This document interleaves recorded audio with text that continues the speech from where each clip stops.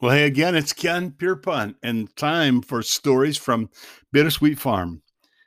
Today's story is chapter 43 from my book Sunset on Summer, and it's entitled Mercy. God has given us 4 sons and 4 daughters who are very careful not to hurt our feelings. I'm glad because as much as I love them, they could hurt me deeply if they tried. I try to be a big boy, but I still have some growing up to do.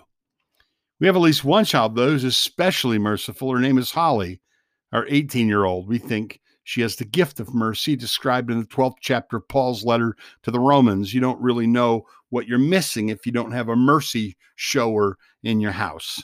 Our mercy shower's gift showed up early.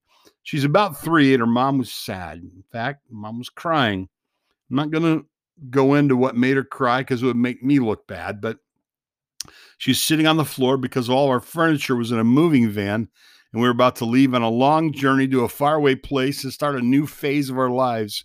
Our little mercy shower, face wrinkled with concern, dark eyes searching, walked over, put her hand on her mother's shoulder, leaned over and peered straight into her tearful eyes and said, "Mommy, you have feelings on your face."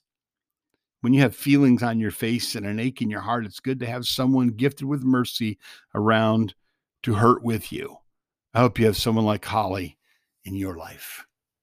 That's my story from out on Bittersweet Farm, where every day's a beautiful day and the little light in the kitchen is always on.